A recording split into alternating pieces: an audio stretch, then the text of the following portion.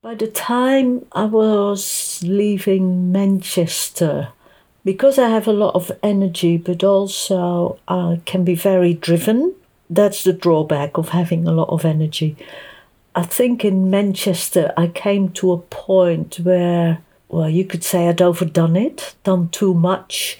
So I helped to set up the community, was part of the council, worked at a Buddhist center for a while, did Mitra studies, started a shop with Maitri Nandi, became chapter convener, KM to a few people. And then after 3 years, I realized I needed to go about things a different way.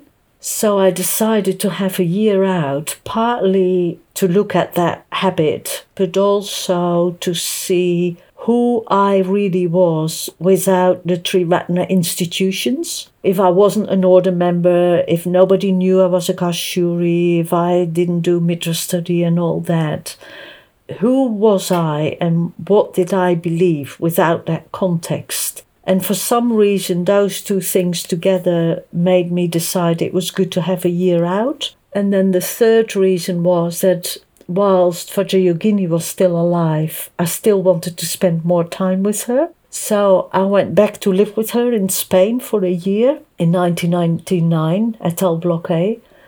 Yeah, to explore again myself and my relationship with the institutions, the order and the movement. But the interesting thing was, after 3 weeks, I realized, well, life is still the same. I'm still meditating. I'm still trying to be ethical. I'm still reading Dharma every day.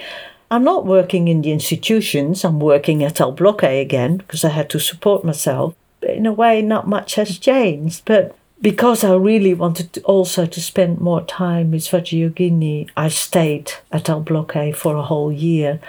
And then Samatha asked me to come and help out at Triratna Loka. So then after that year, I went back full-time into the institutions of the order and movement. Yeah.